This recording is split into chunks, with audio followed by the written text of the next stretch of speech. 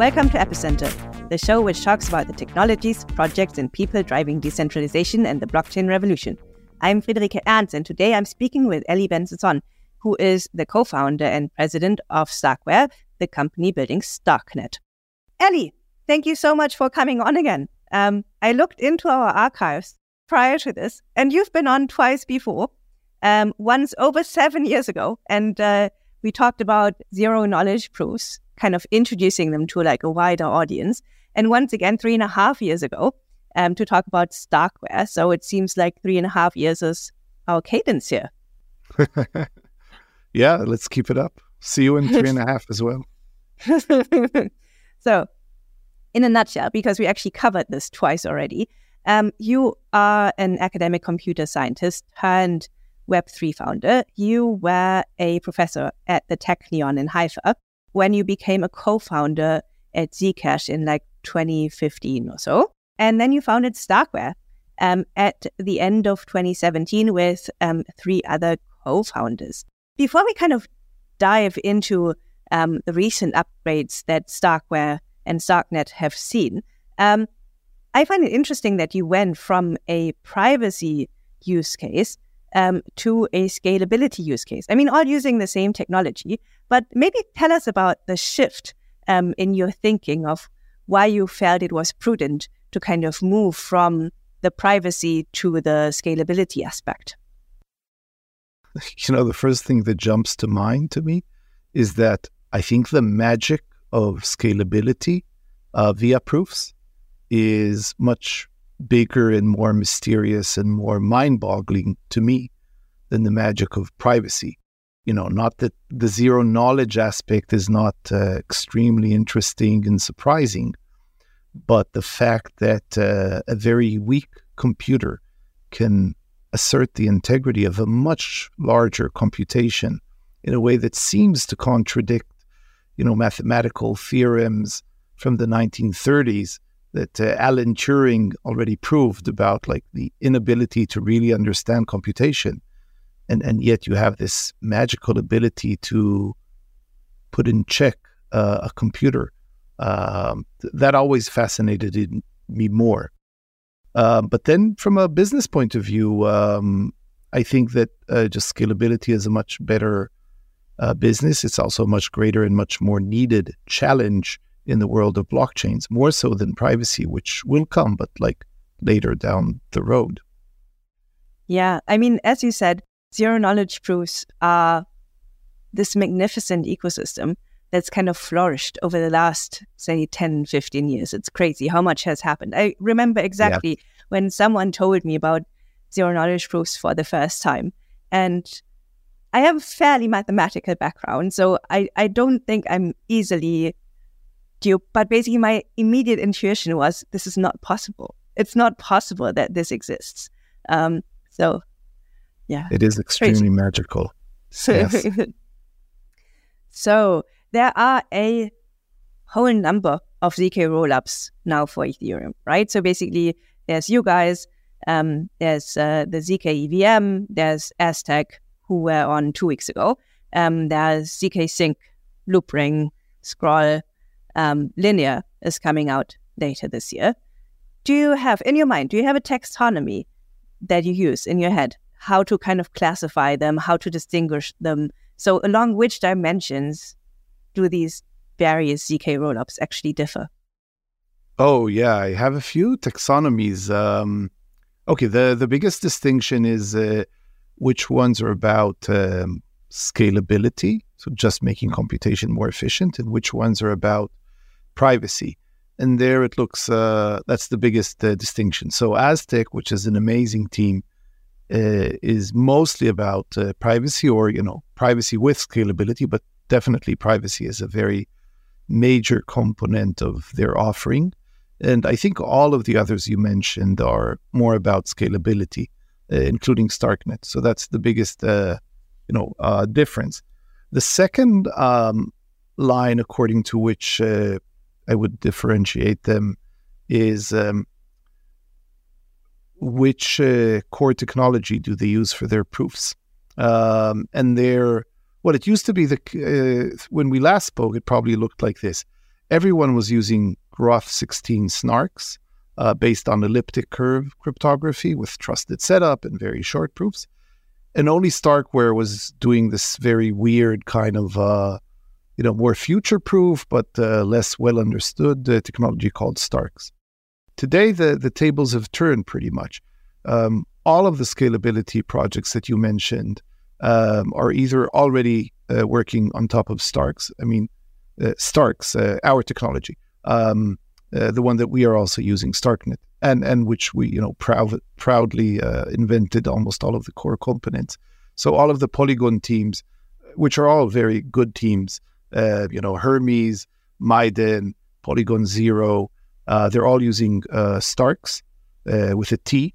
ZK Sync team, I think, have already said that they'll move at some point. Risk Zero is using Starks, and there are a few others that are also out there warming their engines.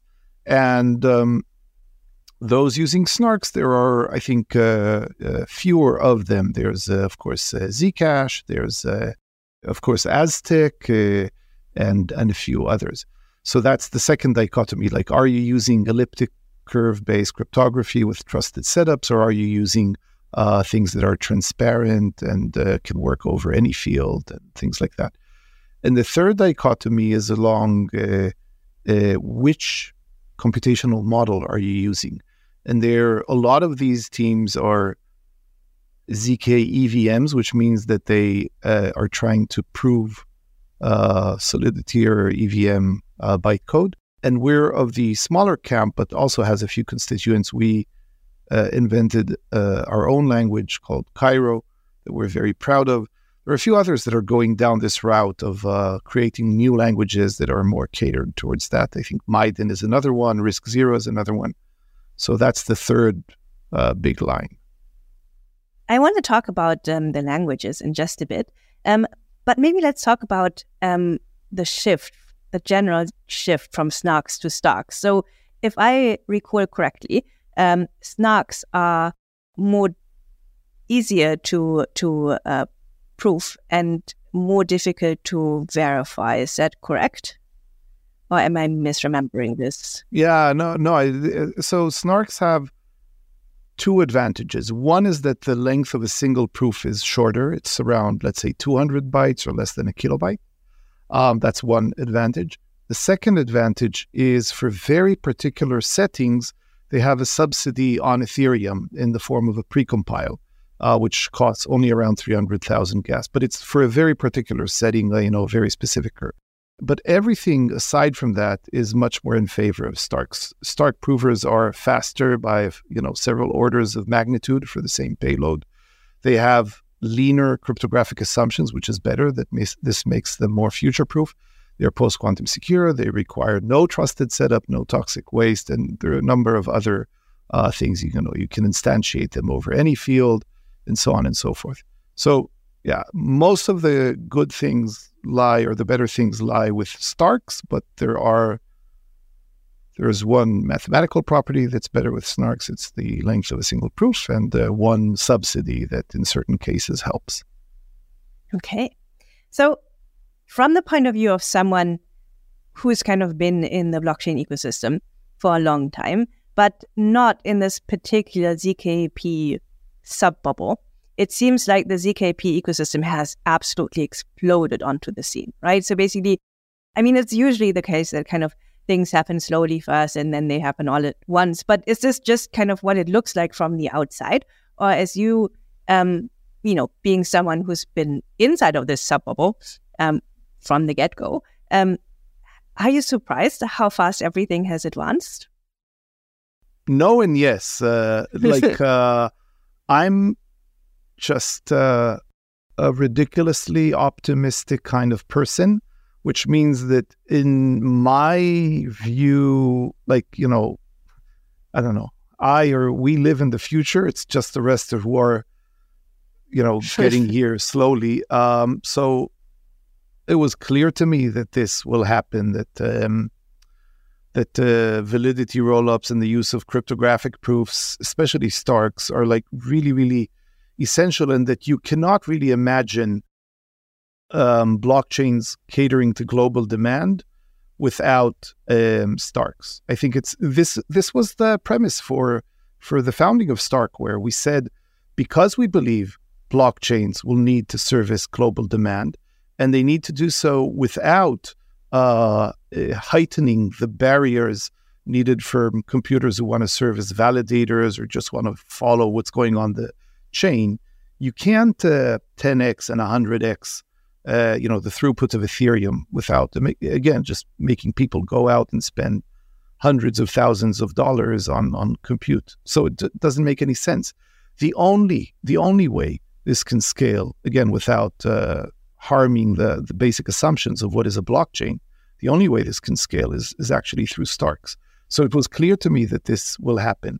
It is, of course, heartwarming to see how much enthusiasm there is about it, these days. When we founded the company in 2018, it was, of course, very different.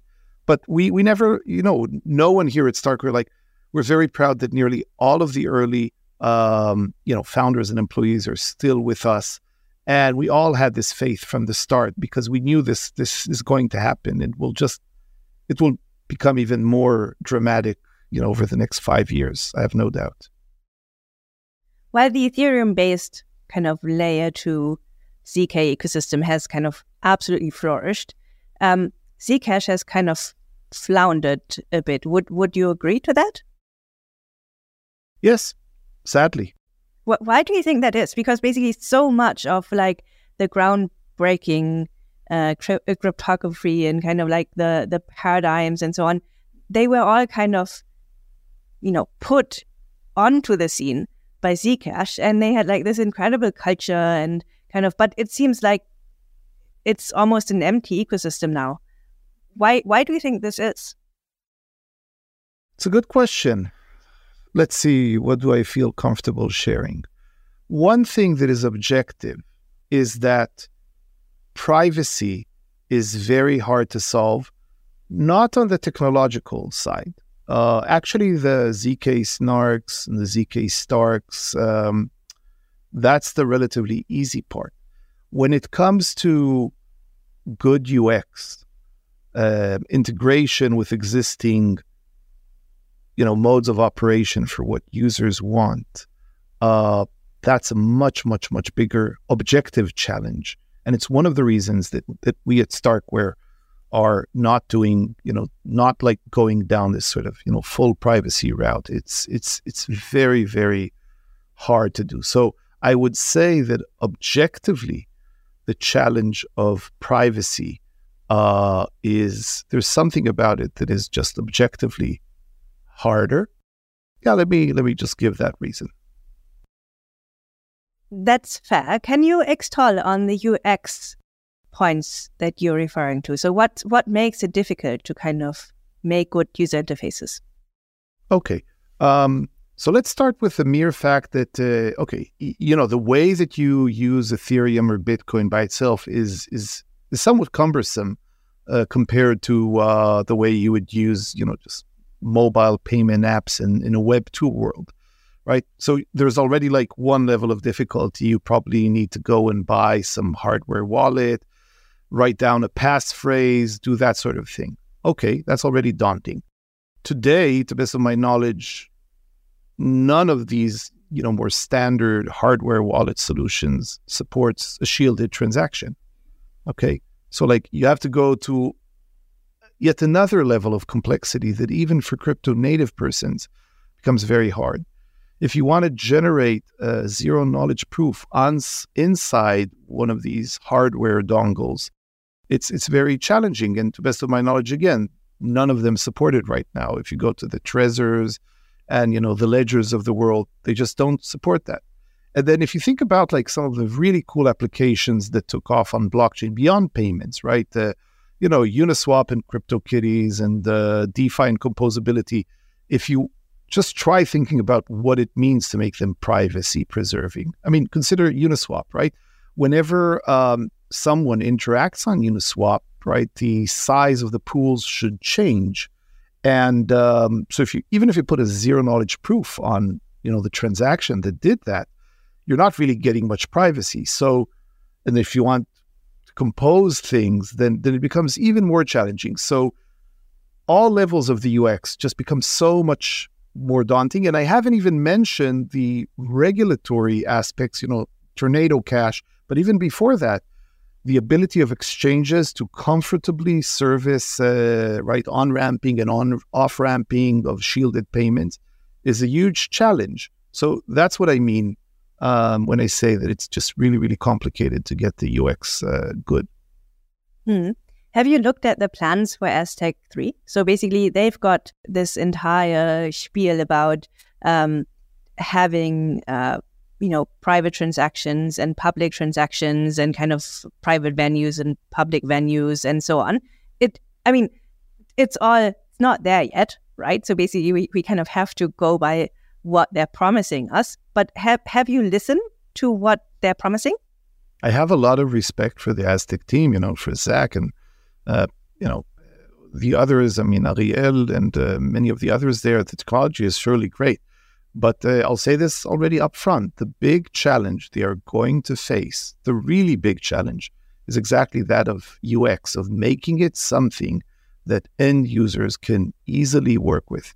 And, it's an immense challenge. I wish them all of the luck. Surely the world needs that. So I support them and I think it's great. But I just want to say this, it's a Herculean amount of effort, and it's not about technology. It's about user experience, something very mundane but extremely, extremely important. So I don't know how they plan to solve it, but that's the challenge. Everyone thinks user experience is easy, right? Because kind of using an Apple iPhone, it just, it's just so intuitive. But actually coming up with the designs obviously is incredibly hard, as proven by the fact that not a lot of people can actually do it. But even the technology that kind of, goes behind it. And you said you're incredibly optimistic as to kind of what you can build in timelines and so on. I am the same. I think all founders have to be, because otherwise you wouldn't start. And the AdSec team, they even said that they will have this, that they will deliver this by the end of next year. So in blockchain timelines, this is it's crazy. I'm also looking forward to it. So I think I'm super curious to see how it pans out. Yeah. Okay, so let's look at Starknet. You've got a couple of major upgrades coming soon. One is the upgrade from Cairo 0 to Cairo 1. So you talked about the fact that kind of you guys have your own programming language, unlike, so for instance, ZK EVM, they just kind of take all the opcodes and they kind of transpile them into a ZK version. And you guys, you came up with, this domain-specific language, Cairo. What did you optimize it for? The initial version, by the way, now all of the code is the newer version called Cairo 1.0. The initial thing that what we call Cairo 0 or Chasm Cairo assembly was optimized for was that of creation of the most efficient Stark proofs for a given computation. So really, machines in the end, they understand bits, right? So like there's this meme, real programmers program in binary. But of course, the whole point of programming languages is to be sort of a way for talented developers to express to machines who are non-human in a way that's efficient and ergonomic and safe computation, and so that the machines can do them. Now, in the context of validity proofs such as Starks, the important thing is not so much the machine that will carry out, but rather the proving process. So you want to run the computation, but then also be able to create a Stark proof for your computation very efficiently. And Cairo is an extremely succinct and efficient programming language or virtual machine that at the same time is also Turing complete. So it has the ability to run general computation, but it leads to very efficient proofs. And, side by side, the length of Stark proof of a computation created in Cairo is going to be probably between 10 to 1,000x more efficient than if you just take the Solidity version of that thing and transpile it into any other proof system and prove it. So it's this efficiency that was the main thing we wanted to solve. Now, the second phase was to create a better programming language, one that is modern, ergonomic, pleasant to write in, safe, has strong, safety properties that allow for good development process. And that's exactly what Cairo 1 has achieved. And the developers who are now flocking to it are actually raving about it, including statements that say that it is a more pleasant language to write your smart contracts in than many of the existing alternatives. And along the way, you also get very, very high efficiency when it comes to validity proofs. When you look at the efficiency, do you have any, rules of thumb as to kind of how kind of Cairo actually constructs these proofs, or kind of if I were to do it manually, what are the rules I'd have to follow to kind of also construct efficient proofs? Yeah, so the main complexity measure to consider when you're thinking about proofs is how many finite field elements will you need in order to write down your witness that the computation went a certain way. And I'll give you, it's really, really good to think about things like hashes, because a hash is a very basic crypto primitive that I think almost all of your listeners are familiar with. So if you think about one of the existing standard hashes, SHA-2, SHA-3, Blake, that kind, you can ask yourself, how many field elements will I need to express the fact that I computed one hash correctly? And the number is on the order of tens of thousands to a few hundred of thousands of field elements to when all is said and done. And by the way, this happens both in the world of Starks and of Snarks and Plonks, and it's really an artifact of this thing that when these hash functions were created, no one thought about their proving complexity.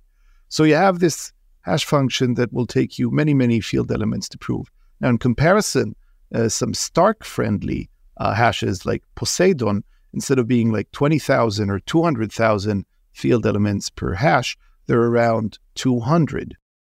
To answer your question, the main complexity measure is how many field elements do you need to have in order to argue about a step or a block of your computation. And in this respect, what is unique about Cairo is that one step of the machine that is Cairo is less than 50 field elements. So with every step of the machine, you're only paying 50 field elements. Whereas if you would go to an EVM model, probably with every step, well, depending what kind of step, but you'd probably be looking at hundreds to thousands of field elements for some of these operations. So that's really the big advantage of Cairo. So does it mean that kind of if you compare Cairo to, say, ZK EVM, that basically ZK EVM can never be as efficient as a program written in Cairo? Well, can never is a very strong statement, but I think for the vast majority of cases, if you want a certain functionality, if you take it and write it natively in Cairo, the amount of trace cells of these field elements that you will have to pay, which then goes on into the proof, to get the proof correct, to get the proof generated, will be roughly 100 or 1,000 times less than if you take Solidity. And I just want to say, it's not surprising. I'll give you another example where this would work.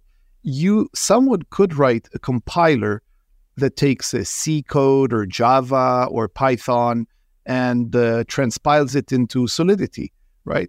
No one has done this because it doesn't make much sense. But if someone were to do it, you'd find out that, if you write something in Solidity or you write it in Python and transpile it, you're probably like, factor 10 to 1,000x less efficient in the transpiling world.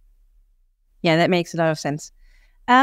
So maybe moving up from the stack. So What does the macro architecture for Starknet look like? So we all know it's an L2, but give us the details. So it's a layer 2. There are, bridges and messaging between layer 1 of Ethereum and layer 2. There's, because it's a very modern framework, and because, at Starkcore, we're very, very confident of our understanding of the technology of both blockchains and of Starks. We baked into it a number of things that are, discussed in research circles in Ethereum, but are very, very interesting. So, like, one of them is we have basically account abstraction and EAP 4337 as the standard, meaning there is no EOA versus, smart contracts. All accounts are, account abstraction. There is, you should come and craft your own standard, which now leads to immense opportunities. We were pleasantly surprised to see that the brilliant Visa research team used the Starknet in order to explore what account abstraction can do for end users on Visa, on the Visa, credit card and payment network. This was not so much because of the Starks; it was because it's a very pleasant framework in which you have account abstraction baked into it. We're soon adding volition, which is this data availability spectrum. Users and applications can decide whether they want all of their chain recorded on layer 1, which is safer but more expensive, or they want it to be recorded on layer 2 via a Validium model, and they can, switch between the two. And again, this will be something very basic that is baked into the system. So the architecture is, one would say, a standard layer 2, but with a lot of bells and whistles and modern things, much more ergonomic, very safe programming language, which is Cairo 1.0. There's account abstraction baked into it. We have things like storage proofs and volition, and of course, more will come. Yeah, there's a lot to unpack here. Maybe let's go through them one by one. So account abstraction, just to kind of back up a little bit. So basically it's the idea that you kind of, as a standard, you have a smart contract wallet rather than an externally owned address, right? So basically what it allows you to do is both onboard users more easily into the ecosystem, because you can, for instance, custody their keys for them and onboard them, say, with an email address. And basically the keys can be swapped under the hood later. You can have things like social recovery, guardians. You can also do things on the UX layer. So things like wrapping transactions together so that you don't always have this super annoying thing where you need to approve something and then you need to send it in a second transaction and so on. Do you guys have a guideline to Starknet dApp developers to encompass these and make use of them? Because moving from other blockchain-based ecosystems, this is not the standard, and it requires turning some of the things that you know and trust on their head, right? So basically, you need to be aware of these possibilities to make use of them. You're right. So you touch on a very important point, which is that, the sort of best practices and the exact standard by which users will transact on Starknet, because of the novelty of account abstraction at this level and the opportunities it presents, it hasn't been finalized yet. But the optimist in me and the scientist in me thinks that this is beautiful, because you have multiple teams working on beautiful, UX experiences for users. I've seen demos by Argent, by Bravos, 2 leading wallets on Starknet that allow very seamless social recovery, and Cartridge as well, another project in which basically you can use your, iPhone security technology, which is, Apple and iPhone probably have the best combination of UX and security, right? So you can essentially port that over and like basically use the very same technology to secure your contract. Now, Friederike, you're also one of the Gnosis team members. And of course, one thing we'd love to do, after the podcast is to get your assistance with creating the analog of the Gnosis Safe as a standard on Starknet so that you'll have these capabilities. So it's still an open design space. I'm sure that there will be some beautiful standards that are going to just emerge from the community as to how to do it. But you'll have, just to explain, of course, when you have account abstraction, nothing prevents you from using the good old EOA model as a special case. And you could still use your, favorite hardware wallet. But in addition to that, you'll also see new standards that I'm sure they'll look much more like the way you use your phone for doing transactions, but with much higher safety.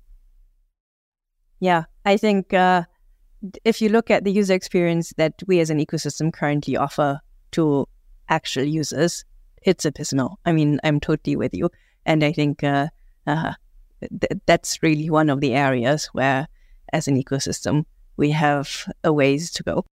The other thing that you mentioned was volition, where kind of I can determine what kind of information gets put on L1. So if I forgo putting this information on L1, where is it put? So it is recorded among all the full nodes of Starknet. Yeah, so it doesn't give you the same security of Ethereum, but it's not like zero security but it is. It's like, is it like another layer one? Well, one thing that we don't need to do with Ethereum, especially not at this phase, is we don't need to have a consensus layer. Meaning, so, right, full nodes, there are now, thousands of full nodes being executed, run all over the world. But we're not using them. And also the beauty of validity proofs is you don't need validation and signatures in order to know that the right thing was done. For that, you have the Stark proofs. However, in terms of just redundancy, the data on Volition will be replicated and available on all full nodes as they process the chain and see what's going on.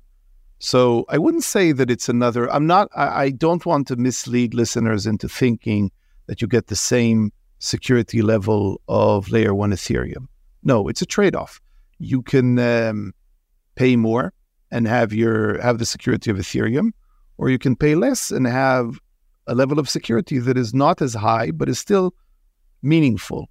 And the way to think about it is like, suppose right now transactions on most L2s, they cost around, if they're not subsidized, they cost around, $50 or so. And all of it is because of the L1 costs, a lot of it about data. So sure, if you're, if you have NFTs, for instance, so if you have like a very rare and valuable NFT, sure, you do want to keep that on L1 Ethereum and pay the $50. But if you're playing with a pack of cards, your favorite game, where you just paid $1 for all of it, you probably really want to keep it on the Volition and, pay whatever, a cent or a few cents. So let me understand the trust assumptions here. So is this like an honest majority trust assumption, or basically is it like on an L1 where if you run your own full node, you can't be duped? I think it's neither. So, okay. It's like this again, and this is just about if you save your data on Volition. So what happens is that, and here also there are going to be two stages. There's the current state right now, and there's the the state upon decentralization. So the state that we have right now is that there's a single sequencer and prover that is centrally operated. And basically, it receives the transactions, sequences them, processes them, and then transmit the block data to all of the other L2 nodes. Okay, so along the way, as it's transmitting stuff, it's also transmitting updates to the Volition data set, okay? But all the other nodes, all the other full nodes that are tracking this are basically just tracking the network and seeing that this is what happens. Now, this sequencer, even if it is malicious, it cannot steal funds. It cannot, move the system to a state that is invalid because it won't be able to generate a Stark proof that would be verified. So that's why we don't need the signatures and validation of the full nodes. They are just tracking the system. Okay, but it could censor you, right? So if you're just on Volition, the sequencer could censor you. Well, irrespective of, okay, as long as you have a single sequencer, it could censor you, even if right now we don't have Volition, and still the single sequencer could maliciously decide to censor someone. What a malicious sequencer could also do when Volition is turned down in about 2 months or so is it could move the system to a valid new state, but decide to not report this to anyone, right? In order to sort of, freeze the system or blackmail all of the users or something like that, right? So that's something that is impossible today, and it's also impossible with the on-chain data. But for the off-chain data, the fully off-chain data, a malicious attacker could do this sort of thing. If you want to talk about threat models, this is the threat model that when users will be using Volition in the single sequencer and operator state, this is the risk that they are assuming. This is why they're paying lower costs. Okay, so basically what they forgo is kind of the right to escalate something that the sequencer does to L1.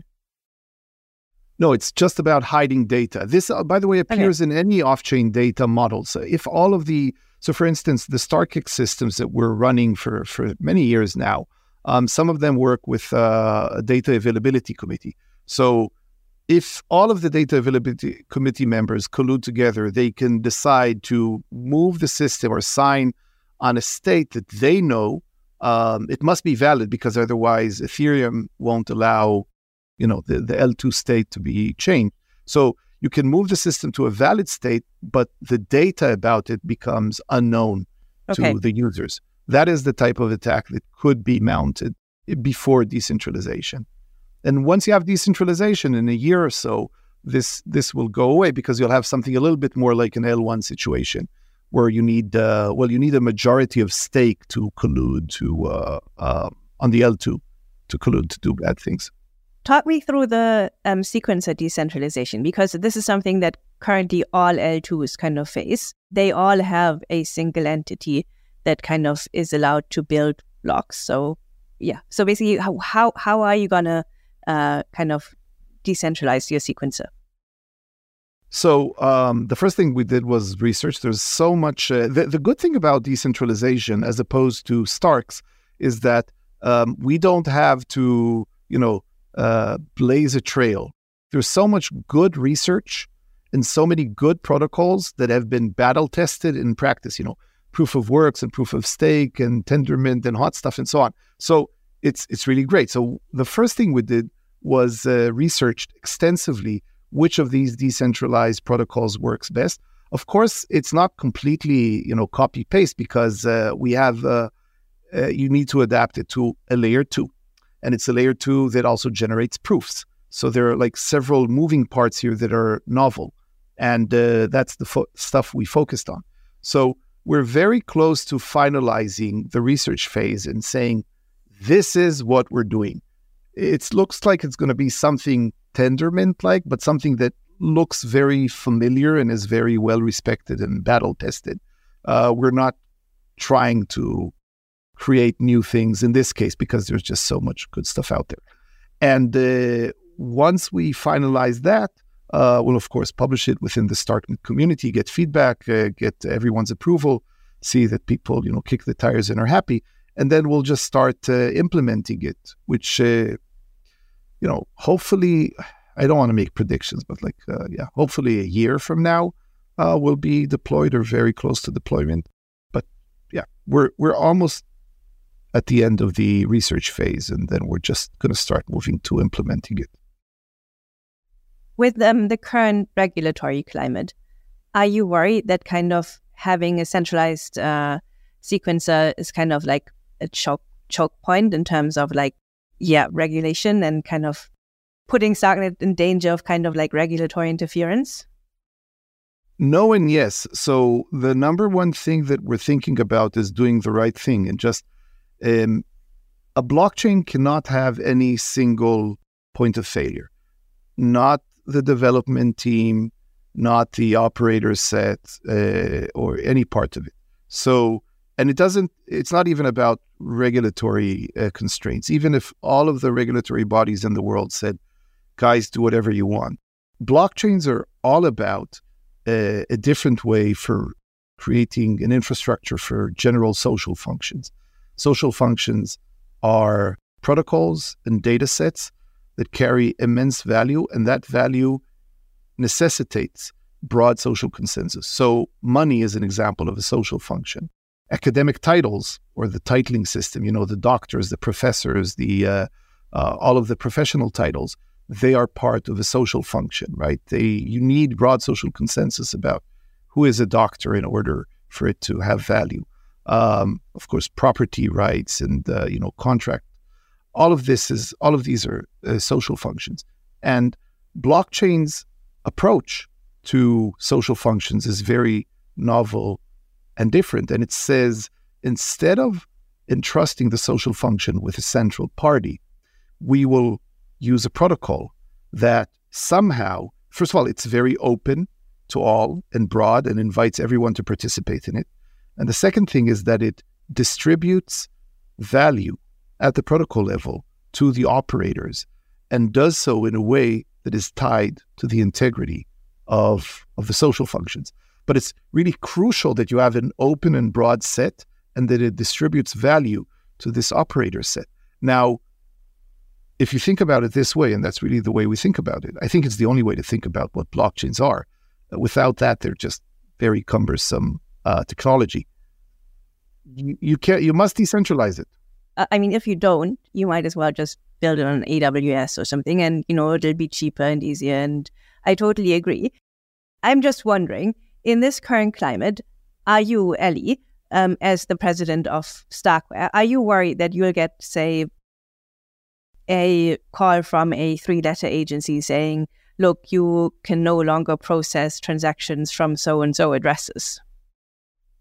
I'm not the worrying type in the sense that, sorry. What I want to say is that I'm aware of the harsh, seemingly unjustified climate that today is certainly evident in the United States. It's very unfortunate. I myself, first of all, I'm not a lawyer. I'm not a legal expert. I am not a U.S. citizen. We are not a U.S. company. But of course, I read the news like other folks, and I'm very saddened by a lot of the news that I read because, how shall I put it? It's so clear to me, and I guess to all of us in crypto, that, again, I'm not a legal expert, but whatever it is that is going on there, it's like there's this huge discrepancy between just the common sense thought of what a regulatory body should be doing.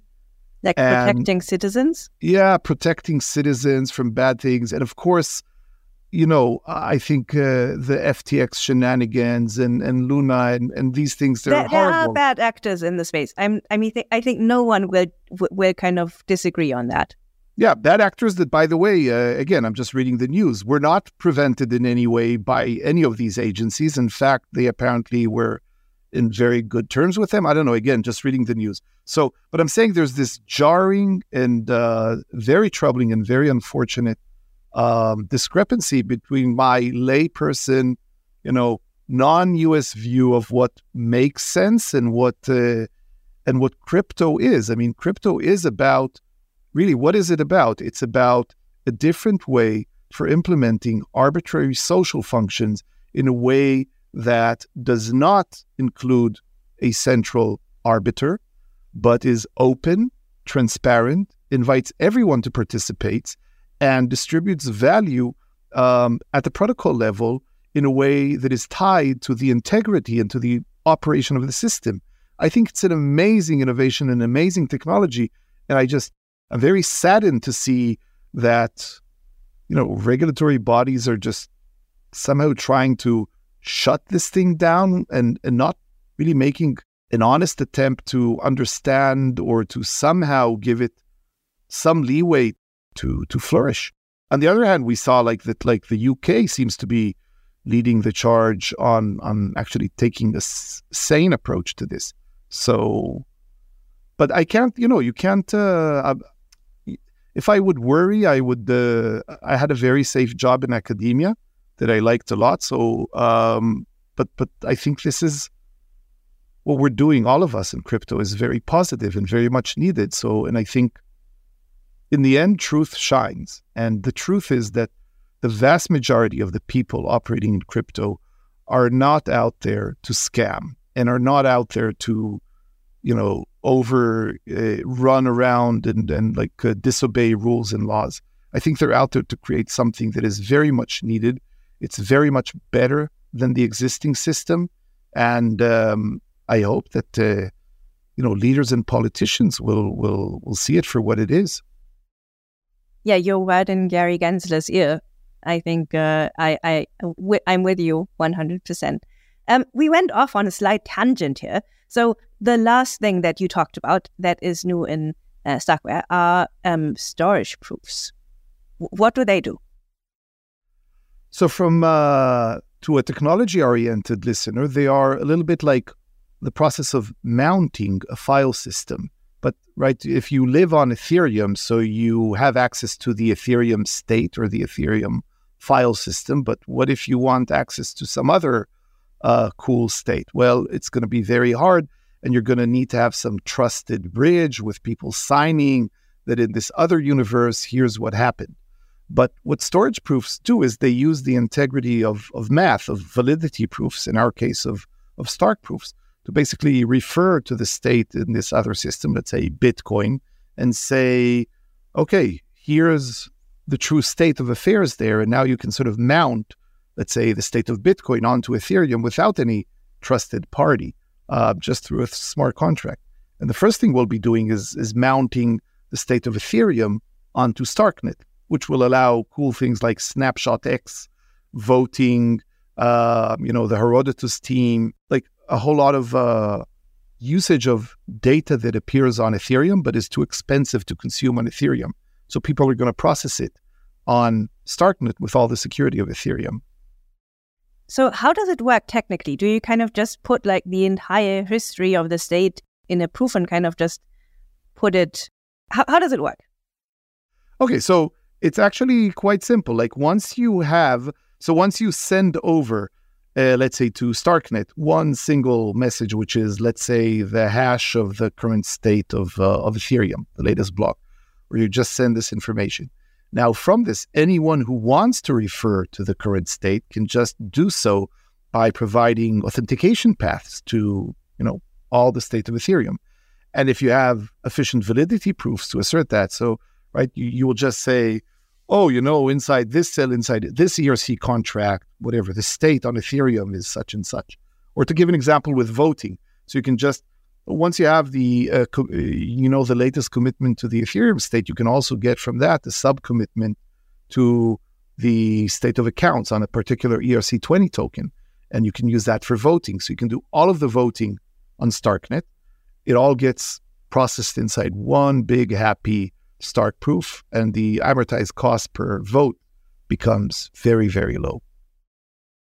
I attended your talk at AdCon in Montenegro, and you talked about how much this upgrade is going to change the transactions per second that Starknet will be able to process. So from where do these gains actually stem? Because it seems like there's several updates kind of that happen in conjunction. So here's the really funny thing. So one would think that like the proving technology, we like changed it and improved it. But the happy thing is that the core technology of Starks, I mean, we talked earlier about various proof systems. It's extremely scalable and extremely efficient. So it was never the bottleneck for us. But current TPS of Starknet, if you think about like, standard transfers, is somewhere around like Ethereum levels. It can process roughly 10 TPS, sometimes 20. So let's say Ethereum levels of TPS. And the bottleneck is the sequencer. It's the state that comes way before the proofs are generated. It's this machine that runs Cairo programs and sequences them. And the reason it's slow is because it was written for other purposes, for the Starknet systems, and it was written in Python. So what happened was there's this amazing team in the Starknet ecosystem called Lambda Class, led by Federico Queron, and an amazing team from, I think, Argentina and other places in Latin America and all over the place. They're just a brilliant set of engineers and very, very smart mathematicians. And they came and said, we're going to rewrite the Cairo virtual machine in Rust. And at first we were like, okay, yeah, impress us. It's not going to do much. But I think the initial measurements was 100x more efficient. And we immediately said, okay, welcome to the Starknet ecosystem. They're now prime VIP members of it and leaders among it. And the next version, which is going to be unrolled in a couple of weeks, incorporates their amazing performance improvement, which will bring us to triple-digit TPS. That's this very next version. How performant we're worried of mentioning, but definitely triple-digit TPS, which is, roughly at least 10x Ethereum. By the way, the amazing Lambda Class team were not done yet. They said the next project is converting the virtual machine or parts of it into x86 native code through the MLIR compiler framework. Now, I'm speaking about terms that I'm really not an expert on, but you should definitely get Federico to come on your show and tell all the cool stuff he's doing. Again, he's mentioning 4-digit TPS and 5-digit TPS down the line.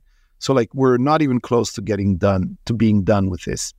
So that's in a couple of weeks coming out. Triple-digit TPS on Ethereum. Super nice. I'm looking forward to that. We will have to get Federico on.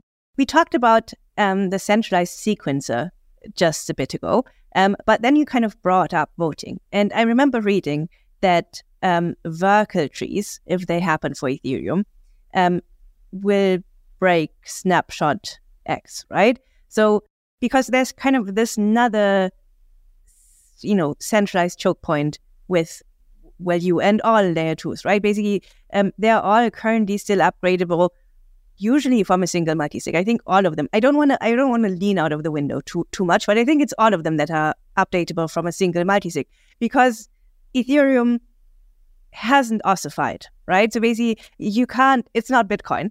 You have to expect that it will change in the future in ways that might actually require reacting in terms of kind of how the L2 works, right? How do you think about this in the mid to long term? Because obviously decentralizing the sequencer, this is 100% the right move. We all agree. But when would you kind of consider setting the owner to the Starknet multisig to 0x0? Oh, of upgrading the contracts. I would like it to be, moved to a security council or something that is as soon as possible from a technical point of view. I just think it's much better moving to a multisig. Now, whether this multisig now or later includes also a DAO or a governance vote, I don't know. But at the very least, just having, some security council that involves multiple members of the amazing Starknet community, I'd feel much more comfortable with that. We are already in the process, all upgrades to the Starknet core contracts anyways go through governance votes right now. So I think we should head in that direction. Maybe even use, a Gnosis Safe in order to do these sort of upgrades. It's certainly much better. But it shouldn't be too much in the long distance. I mean, you absolutely should use a multisig for this. But basically, still, if you have, say, a 5 out of 7 multisig or something, you still need to hack 5 devices, right? To kind of put all of the funds on Starknet in danger, right? Yeah. You're right. Yeah. I mean, by upgrading the contract and so on. Exactly. Yeah. Yeah, there are other mitigations which, for instance, we did these on the Starknet systems, and at some point should also be considered. For instance, there should be things like delay periods, right? That no upgrade can happen immediately. But then the trade-off is, well, what if there is like this horrendous bug that is discovered, then you really need to stop things quickly. So you probably need some sort of security/red button council that gets to press the red button and do things. I would feel, generally speaking, I would feel more comfortable with having a red button council than just having something that says, no upgrade before like a 2 weeks expiration time. Just because I think the probability you'll need to press the red button is higher than that of like always being able to wait 2 weeks for an upgrade. I mean, Ethereum doesn't have a red button per se, but it's kind of like a social consensus among the validators, right? Basically, if enough validators kind of upgrade. Yeah, but fortunately, it didn't happen too many times, but at least one famous example when there was this DAO, right? The DAO bug, you had the analog of that, and I think, it would have been better. So the process there was that some sort of social discussion went around, and then stuff happened. Now, I would prefer there to be a process there that says, so there, I guess the analog of the red button Security Council was, I don't know who was there, probably Vitalik and some others said, guys, this is what needs to be done, and let's do it quickly, and here's a patch, and it was patched, and I think Alexei Akunov and others, other heroes of that time. But I would prefer to sort of have, even for Ethereum, I would advise them, you should have a red button Security Council that if, shit hits the fan, they have the authority to act quickly and do some stuff. I think it's a better model. I hear you. I feel kind of in the current regulatory climate, that would be actually worse, because basically if like 5 people, that's 5 people like someone, a 3-letter agency can call, right? Say, you need to press this button now because we think there's illicit activity going on and you're putting user funds at risk and so on. And while the network in principle is decentralized, these people very much are not, right? So, that's kind of the crux.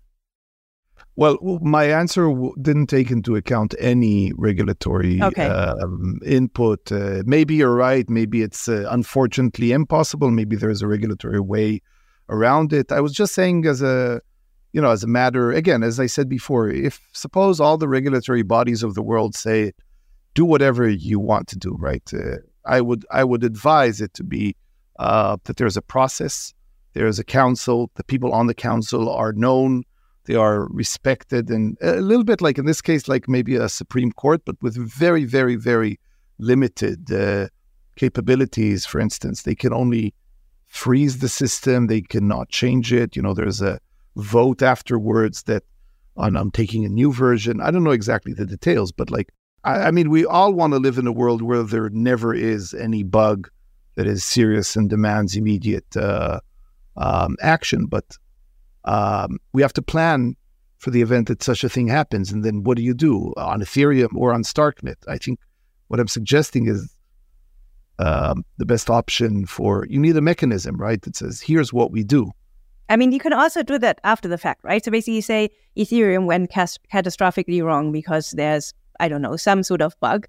What you could do kind of as a social consensus, kind of a majority of validators decide to kind of start from state at point T and kind of just, implement the necessary updates to the protocol and then kind of start again from that state.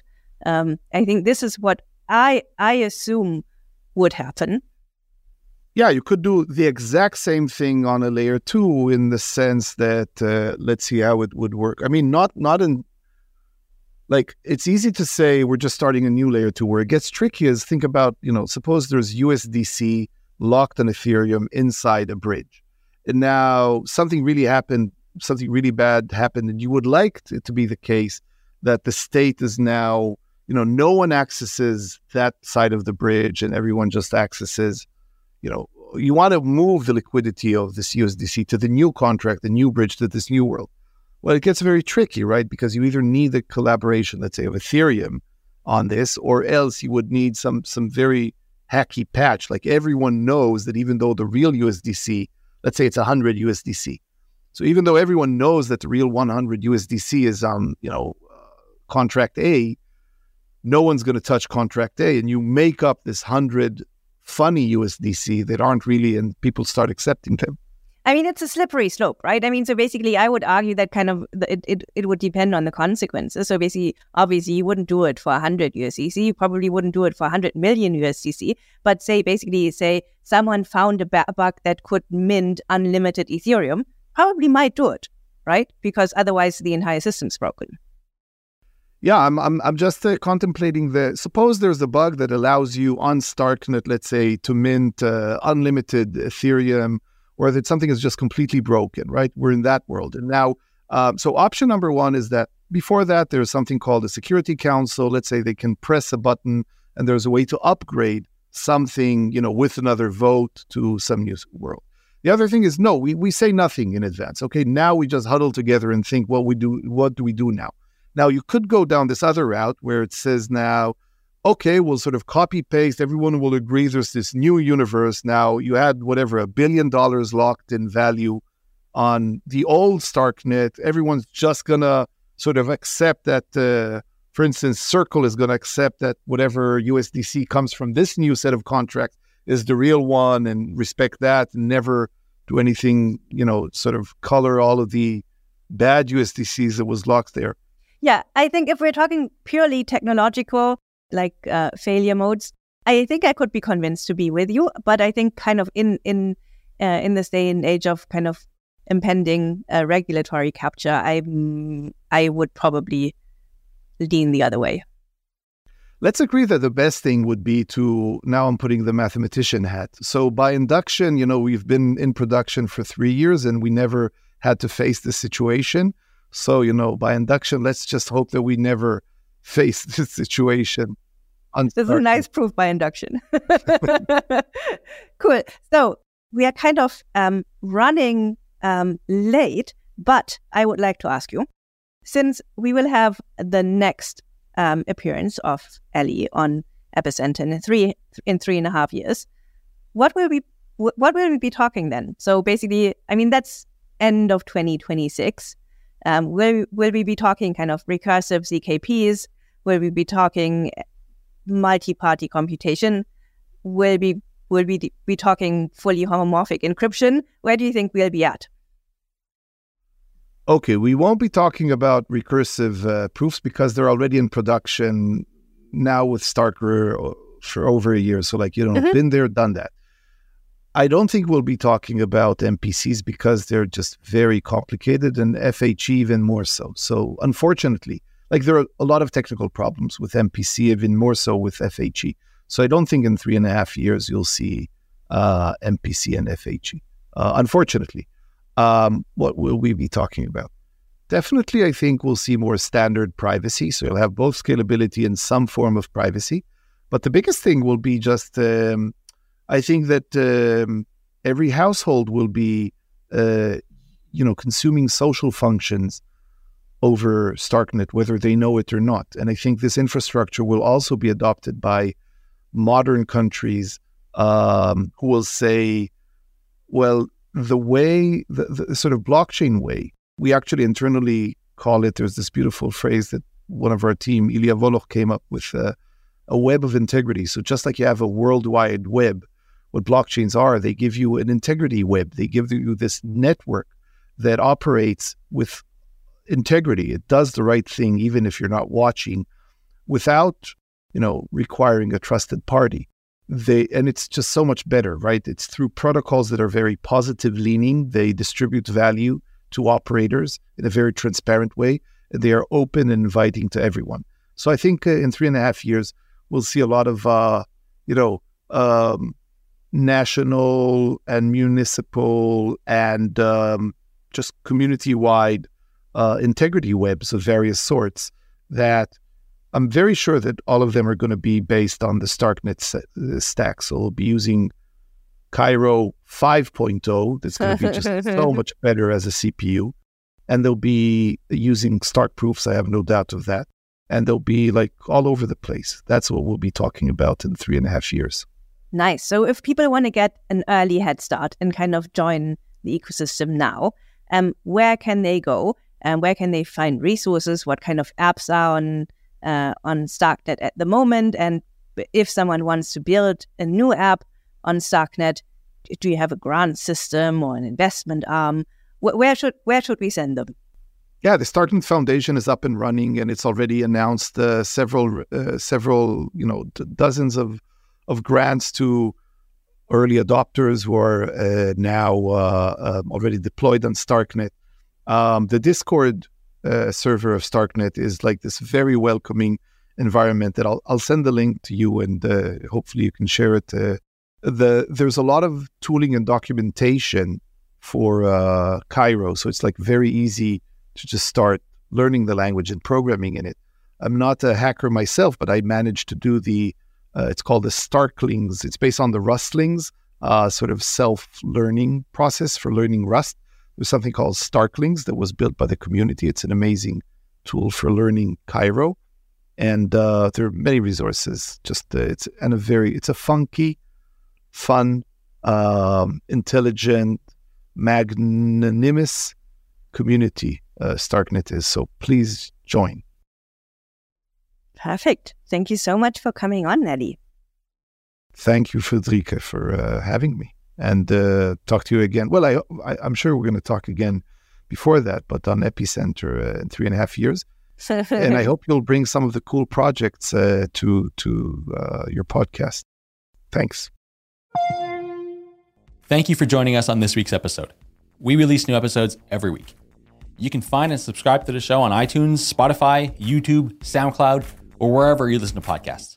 And if you have a Google Home or Alexa device, you can tell it to listen to the latest episode of the Epicenter podcast. Go to epicenter.tv/subscribe for a full list of places where you can watch and listen. And while you're there, be sure to sign up for the newsletter so you get new episodes in your inbox as they're released. If you want to interact with us, the guests, or other podcast listeners, you can follow us on Twitter. And please leave us a review on iTunes. It helps people find the show, and we're always happy to read them. So thanks so much, and we look forward to being back next week.